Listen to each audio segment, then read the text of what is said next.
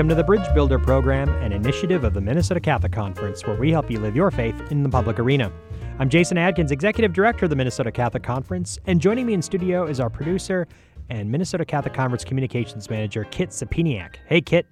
Hey, everyone. Thanks for tuning in again this week. We hope that you are having a very blessed day. Quick reminder that you can catch us here each week on your favorite Catholic radio station at the same time, or if you miss an episode or if you prefer podcasts, check us out on your podcast app or even online at mncatholic.org. You can also find all of our past episodes. We're nearing 100 episodes, so make sure to get caught up. You can find all of those online again at mncatholic.org. Leave us a comment or question, and make sure to give us a 5-star rating. In today's episode, we have a great discussion coming up about what's going to happen with the next Congress, some of the big issues that the next Congress and most likely President-elect Biden will be facing together and how they'll navigate those. We'll be speaking with Anthony Granato from Catholic Charities USA. In our mailbag segment, we're covering a question about the big issues at the state capitol and what's going to come up there in the new year as well when session begins in early January. And of course, we want to leave you with some practical tips on how you can start putting your faith into action. You'll want to have your calendar ready for the Bricklayer segment. We've got an important save the date for you to help you make your voice heard by lawmakers. Wonderful. Thanks, Jason. And listeners, if you have an idea for our Bricklayer segment, maybe it's how you're putting your faith into action, or maybe you just have a question about faith and politics. Send it all our way. Send us an email at show@mncatholic.org, or you could leave us a comment on the podcast episode, or connect with us on Facebook, Instagram, and Twitter. Just search for Minnesota Catholic Conference. We are now blessed to be joined on the line by Anthony Granato. Anthony is a very good and old friend of mine and one of the great Catholic advocates in the Church in the United States. He is Vice President of Government Relations for Catholic Charities USA. Catholic Charities' mission is to provide service to people in need, to advocate for justice in social structures, and to call the entire Church and people of goodwill to do the same. Before working at Catholic Charities USA, Anthony spent a number of years working at the USCCB as a policy advisor, including as Director of the Department of Domestic Social Development. Anthony Granato, welcome to the program. Thanks for joining us. Thanks, Jason. Thanks for inviting me on. It's a pleasure and an honor to be here, and it's always great to work with you, so I appreciate it. Thank you. It's a delight. Thanks, Anthony. Maybe just say a little bit about yourself for our listeners. How did you decide to put your skills and devote your professional life to serving both the institutional church, but the broader church and her ministries through Catholic Charity, and be an advocate, a faith-based advocate, I'll put it that way? Purely by divine providence, because it was never my intention to work in the church. I was actually going to be an academic and teach history or political philosophy or theology. And I started off with the Oregon Catholic Conference right out of graduate school. The Lord had another plan for me, and they hired me. They saw my background, what I'd studied, and made me a lobbyist for the church in Oregon. And eventually I worked for Catholic Charities in Portland as well, and then came out here to the D.C. area, Northern Virginia, about 10 years ago, and started at the U.S. Conference of Catholic Bishops, and then back in 2019, Catholic Charities USA asked if I'd consider joining them. And so, I see my background, my trajectory has really been responding to the Lord's call that He had another idea, and I was, to use me and my background and talents to serve Him in the vineyard of the Lord, particularly on the areas of justice, the common good, human life and dignity, and supporting the Church's mission in those areas. Anthony, I think there's some confusion out there about the role of a faith-based advocate. There's a separation of church and state, and people are often confused as to why religious organizations lobby or bring their voice into the public square. What difference does a faith-based advocate make? What is the difference between a faith-based advocate and a lobbyist for a trade association, for example? Yeah, Jason, I would say that the big difference is, for those of us who work in the nonprofit sector, work for charitable organizations and faith-based, there's a mission. There's a mission that is at the center of the work we do. We're not there to get candidates elected. We're not there to support parties, but we're there to support causes. And I once had a question very similar to this question from students in Notre Dame when I was at the U.S. Conference of Catholic Bishops. And they asked this question. They said, what makes you different than, say, any other lobbying organization? And I said, the person of Jesus Christ. That is what makes us different. At the center of the mission of people who are working for Catholic institutions, doing advocacy, it is the person of Jesus Christ. We are workers in the vineyard of the Lord, and the mission is to build the kingdom and to promote common good and human dignity of others and our world. And that is our mission. And so I would say that is what even separates us from some of our other nonprofit mission-oriented advocates, and that is our mission as Christians. There are a number of lobbying organizations or Catholic entities that are doing advocacy work at the federal level, whether it's the U.S. Conference of Catholic Bishops, Catholic Health Association, Catholic Charities, a number of religious orders, Franciscan Action Network, for example, have advocates. What's the specific niche of Catholic Charities? What is the focus of Catholic Charities lobbying and advocacy efforts? Well, as you know, Catholic Charities is the social service arm of the Church in the United States. We've been around for over 100 years, from the beginning, serving orphans, children, and we at the diocesan level are the Church's arm in caring for the least of these, those who are impacted daily by economic struggles, emotional struggles, hunger. This is really the Church's arm in social justice and promoting human life and dignity in action every day. And so we carry out a function of the Church, but it's really her ministry to care for people in need. There's a lot of people from volunteers to, certified, trained professionals who work for Catholic Charities, who are carrying out these efforts every day to house people who are homeless, clothe the naked, and feed the hungry. What are the practical, nuts and bolts and things that you have to do to work collaboratively and in a complementary way with other Catholic entities in Congress?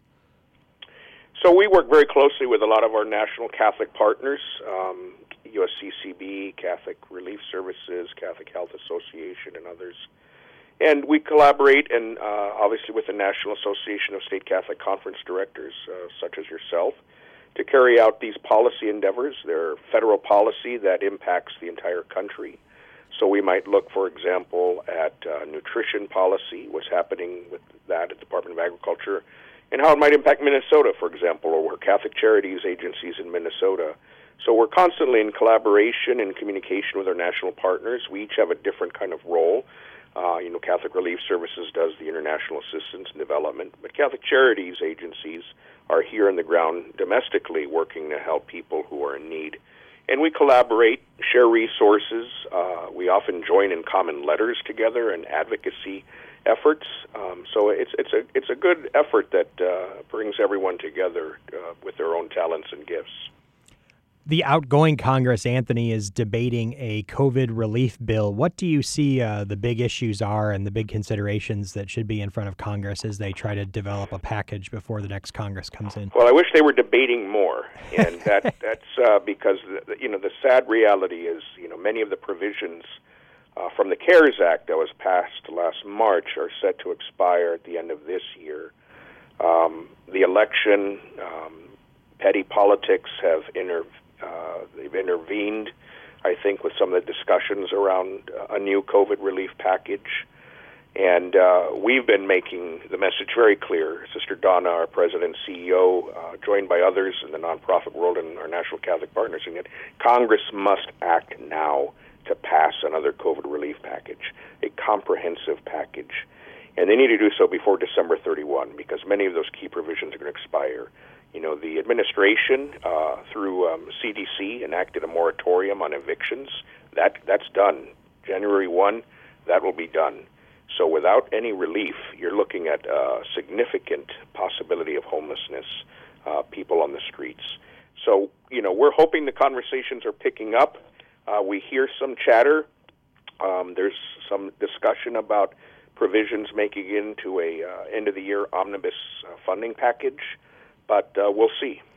Besides evictions and eviction relief, are there other things that Catholic Charities USA is advocating for in that COVID relief bill? Oh, absolutely. I mean, it's a long list. So, it is a long list. I'll speak to some of the highlights. Housing, for example, I mentioned the eviction crisis. That has to be very key. There needs to be an extension and a moratorium of evictions. This country is potentially facing a housing issue in biblical proportions. We need an extension of unemployment insurance. Jobs are not coming back as fast. With a rise in COVID cases, there will be further unemployment. People will be getting sick. There needs to be something there for people. Nutrition, another key piece for us is the delivery of nutrition assistance. I'll give you an example. Catholic Charities DC, in the first month of COVID, saw an 80% increase in demand for food service. That's going to be key. The extension of telehealth services, absolutely, as you can imagine. People are they're suffering. They're depressed. They've lost jobs. We've seen cases of data that opioid abuse is up again, alcoholism, domestic violence. But people can't see each other face to face. So extending that and expanding telehealth is very key. We've also asked for support, as many other nonprofits, actual support for nonprofit organizations, frontline workers, and protective equipment, financial assistance, expanding the charitable deduction, because nonprofits, Catholic Charities agencies and others, dioceses, parishes, many are in the front line, and they participate in the same economy as everybody else. So that assistance is necessary. So doing more with the Paycheck Protection Program, I think, will be necessary as well. I mean, there are many other provisions, but those are some of the top highlights there. Well, it's really important for our listeners to know what the key questions are, and few people have time to follow all the dynamics of every piece of legislation and all the challenges we're facing. So for you to helpfully identify the key ones, especially in this big discussion about COVID relief, is very important. Anthony, beyond the very pressing COVID-related issues, what do you see the bigger structural or policy reforms that Catholic Charities USA might be advocating for in the next Congress? So I think COVID is really going to cast a light over a lot of what Congress, the 117th Congress, is going to be doing, and the new administration. I think until the vaccine takes effect, whenever that might be, we'll be needing economic stimulus. So I think that's going to be key, is monitoring that, funding it for the federal government on key programs. I think the issue of refugee resettlement is one I'll bring up. The current administration has brought to historic lows the number of refugees coming into the country. The presidential determination, as you know, was about 15,000, historic lows, and that has had a great impact on the Catholic Church's ability to serve people in need. And so we're asking that a minimum of about 100,000 refugees be considered as a number for this next time the presidential determination comes around. We think funding generally and appropriations going into the new year is going to be a key factor. But our number one issue, I would say, that we really are going to be focusing on, my team, and that is going to be housing, and that is long-term housing stability. Again, I can't underline how important the issue of housing will be in the coming months. So those are just some of those top issues. One of the things we also reissued recently was our 2008 pastoral paper, was a policy paper rather, on poverty and racism. And underlying a lot of these issues are questions of economic and racial justice. And so we're going to be using that lens also and looking at how policies are impacting particularly vulnerable people. Now, we have a unique opportunity for Catholic advocates in that we have an incoming president who, as Archbishop Gomez has described, is the second president to, quote, profess the Catholic faith. What challenges and opportunities do you see President Biden having for the church in the public arena? I think that, there's some good opportunities there. I've been in contact with the Biden transition people. We congratulated them, as the USCCB and others did, and as it's clear that he is the president-elect. So, we plan to work very closely with them. We're putting together our transition team and our transition policies. And so I think there's opportunities, particularly around areas for serving low-income persons. I think immigration policy, refugee policy, there will be some great benefits there. I think him working with a Congress that the election didn't exactly go how many people thought. It is likely the Senate will be retained by the Republicans, And Republican women of color, for example, did pretty well in the House. In fact, the Republicans picked up many, many seats. I want to say a good 9 seats plus in the House. That the Democrats control the House is also helpful for us to some extent, and particularly in the areas of, services for low-income people. But the other challenges I think that Archbishop Gomez also brought out is questions, the neuralgic questions around life and religious freedom. And so we'll be monitoring those. There is a current case, Supreme Court case, Fulton versus the City of Philadelphia, in which a Catholic Charities Agency is in that case on the service of foster care. So that's something we'll be watching as well. The church has really been at the forefront of defending religious liberty, and I'm glad you mentioned the Fulton case, as really describing as our freedom to serve. How does Catholic Charities navigating some of these questions and thinking strategically about the challenges that may be ahead with the expansion of anti-discrimination laws, particularly in the context of shelters and other services, adoption services that Catholic Charities entities around the country provide?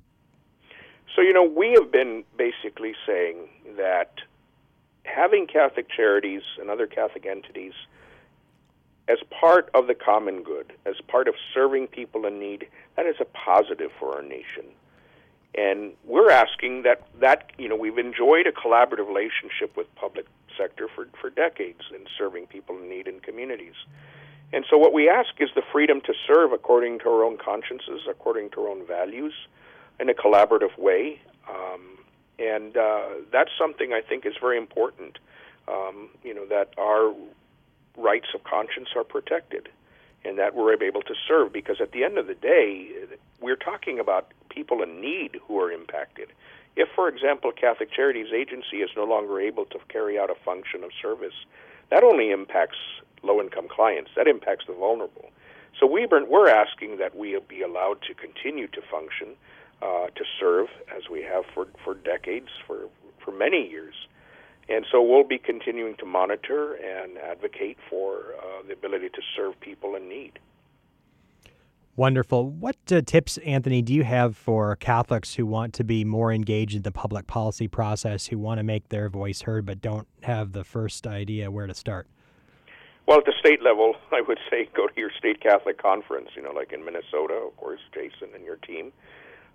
Learn about what's happening in the local level, what's going on at the state level, what's happening in your own community, what are the Catholic networks available to you, whether it's through Catholic Charities or a state Catholic conference. Learn about the federal issues, what's happening in Congress, what is the USCCB and Catholic Charities USA doing in these areas. But underneath that, I think people need to familiarize themselves with our Catholic social teaching tradition. It's a rich tradition. I think there's a lot of things there that people will find surprising about how the Church engages with Caesar, with the public sector, from our faith tradition. And I think it's at the heart. I'm reminded of Pope Benedict XVI's comment in Deus Caritas Est. He says the Church cannot stand on the sidelines of history in the fight for justice. And that applies not just to the institutional church, but for every baptized Catholic. We have a role to build the kingdom of God and to promote human life and dignity at the local and national and global levels even. I think the message has begun to sink in, especially in this neck of the woods, that people's moral agency can best be exercised, political agency can best be exercised at the local level, that legislators and elected officials are more accessible. But there's still a skepticism about Congress and how to engage Congress effectively. Folks feel as though their representatives are very distant from the process, that it's essentially conducted by a few key power players and everyone's sort of along for the ride. But what lessons have you learned about effective ways to engage for citizens to engage with their congressional representatives? Well, I think part of it is the numbers, right? So there's 65, roughly 70 million Roman Catholics in the United States. Correct, yeah. On a good day. And, to learn about those advocacy networks that are out there, whether it's with your state Catholic conference or whether it's signing up with Catholic Charities USA, we would certainly welcome that as being part of our network and receive our weekly Washington Weekly report. we send out action alerts to people at the local level or people who sign up to give them opportunities, offer them opportunities to engage with their members of Congress. And so that, I think, is key because I think there is a sense that Congress is removed from the daily lives of people. But I do know in Congress, when I go to the Hill, they are checking. They write down numbers every day, how many constituents called in. So they're checking. They want to know who's called in, from where, who's contacted them on what. So I wouldn't underestimate the ability for Catholics, say in Minnesota, to come together through their churches' advocacy agencies to bring that message to Congress. They are listening. And as an advocate in D.C., my influence over a member in Congress is actually less than a constituent. They will want to hear from a constituent 9 times over and 10 over hearing from me. So I think that's something key to remember. And lastly, I would say, when we're done with COVID and there's still the ability to go back into actual face-to-face lobbying, there are other opportunities to come to Washington for different conferences and in Hill Days. So bringing in constituents and people from the local community to go to Congress and meet with staff or members to bring that message to Congress. Outstanding. Anthony Granato is one of our very finest Catholic advocates and the very definition of a Catholic gentleman. Anthony, where can people go to learn more about Catholic Charities USA's advocacy work and the good work that Catholic Charities does in the community? Absolutely. Thank you, Jason. I appreciate it, and I appreciate your kind words. But, yeah, CatholicCharitiesUSA.org. Again, that's CatholicCharitiesUSA.org. You will see not only the advocacy areas, but many of the areas of response that Catholic Charities is conducting throughout the country. Disaster response is something that's very key for us. So the hurricanes and fires, absolutely part of the mission of Catholic Charities. So yes, CatholicCharitiesUSA.org to learn more. Wonderful. Anthony Granato, very grateful for your presence on the Bridge Builder Day. Thanks so much for joining us, and know of our prayers for your good work. Thank you, Jason. And we'll be back in a moment with our mailbag segment.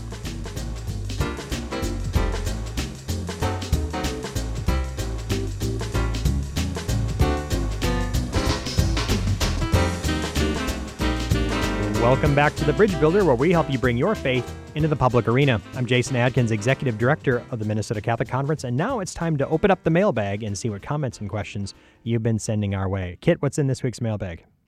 Yeah, the Minnesota legislature is going back into its regular session in January. We know they've been in special sessions, I believe, nearly every month throughout COVID. But with them going back into regular session, one listener wants to know, what issues should Catholics keep an eye on? What's on our radar for this session? Well, typically in the odd years of a legislative biennium, and our legislative sessions are 2 years long, in the odd years, the legislature has to come up with a budget. So we have a budget that we create for the next biennium that begins, the next budget biennium would begin July 1st, 2021. And end June 30th, 2023. So we need to craft a state budget. And our Constitution is unique in it requires the state legislature to create a balanced budget. And that's really a difficulty because you got to make sure all the revenues and the expenditures line up. And so there's a lot of dependence on the state budget forecasts that come out periodically when legislators make their budgeting decisions. But that is going to be the dominant issue at the Capitol. The odd years are the budget years, and oftentimes we describe the even years as the policy and the bonding years. That's the focus of our legislators' work. But we're facing a budget deficit, and we're not sure exactly how great that budget deficit will be. It will likely be somewhere in the billions, multiple billions. And there are a lot of factors how that will shake out. How big is that deficit? Will there be any federal funding or any federal bailouts for the states? And depending on the size of that deficit and any pending bailouts, that will shape the budget discussions. And there will be tense negotiations as to whether or not to raise taxes and what kind of taxes to raise, what kind of revenues to raise, what programs to make cuts around. Our advocacy when it comes to spending cuts is to put a circle of protection around key programs that protect the poor and the vulnerable. We shouldn't be balancing the budget on the backs of low-income families, and so we're going to be working to put a circle of protection around those key programs. But certainly we acknowledge that some spending spending decisions and spending cuts will need to be made. What do those look like, and what are the priorities that we use when we make those budget decisions? And the church is always advocating for a preferential option for the poor and vulnerable. So those are going to be the big issues that shape 2021. Certainly there will be some policy discussions about key questions, how to use the expansion of gambling or legalization of recreational marijuana. Can those be used to plug the budget? We'll certainly be opposed to legalizing vice to create sources of revenue. That just harms the human person and harms the common good. But those are going to be attractive options for legislators, especially since there's large support both for recreational marijuana and gambling expansion. So some difficult choices and opportunities ahead, but it's going to be a big budget year in 2021 at the state capitol. People can follow those discussions and what's going on and how they can take action through the Catholic Advocacy Network at mncatholic.org. Again, you can sign up at mncatholic.org. Thanks, Jason. And yeah, everyone make sure to sign up. We send out alerts where you can take action and just try to keep you updated throughout session. And Jason, in our bricklayer segment this week, what do we have for maybe a practical tip that people could really start to put their faith into action? At the top of the show, we told you to have your calendar at hand to save an important date. Mark your calendars now for Thursday, April 15th, 2021. That's when we are bringing back our incredibly popular event, Catholics at the Capitol. The biannual event hosted by the Minnesota Catholic Conference is the number one opportunity for Catholics across the state to meet their legislators and make their voices heard by talking to them about issues impacting life and dignity. In fact, this year's theme is On Mission for Life and Dignity. The program lasts an entire day on April 15th, and what irony of hosting it on tax return day, April 15th, is we're going to be talking about taxes and budgets. The morning program, which will be at the St. Paul Cathedral, the Cathedral of St. Paul, is dedicated to preparing you to be sent on mission for life and dignity. The day starts with Mass at the Cathedral to form you in the faith. Mass will be followed by a morning program at the Cathedral filled with inspiring speakers such as Obianaju Ekeocha, founder of Culture of Life Africa and an internationally renowned pro-life champion. We'll also be blessed to hear from Archbishop Jose Gomez, the president of the U.S. Conference of Catholic Bishops, coming all the way to us from Los Angeles. Not only will you be inspired that day, but you'll be informed on the issues that are facing our lawmakers of the Capitol, and you will learn and be equipped to effectively speak with them about issues impacting life and dignity. Following lunch, we send you on mission for life and dignity to the Capitol. But this is no ordinary sending. This year, we're bringing Christ physically with us to the Capitol in a Eucharistic procession from the cathedral down the street to the Capitol. If you can't make the walk, we'll have shuttles available. So now that you've been formed, informed, and sent that afternoon, it's our time to transform the state. Catholics at the Capitol 21 will be an opportunity, along with other Catholics from your legislative district, to meet your legislators. As a missionary disciple, you will be advocating for policies that uphold life and dignity in our state. You don't want to miss this incredible day. That's the long and the short of it. Make sure to visit catholicsatthecapitol.org. Again, catholicsatthecapitol.org for details and answers to many of your frequently asked questions. Registration is opening in December, so to make sure to start telling your friends, family, and fellow parishioners.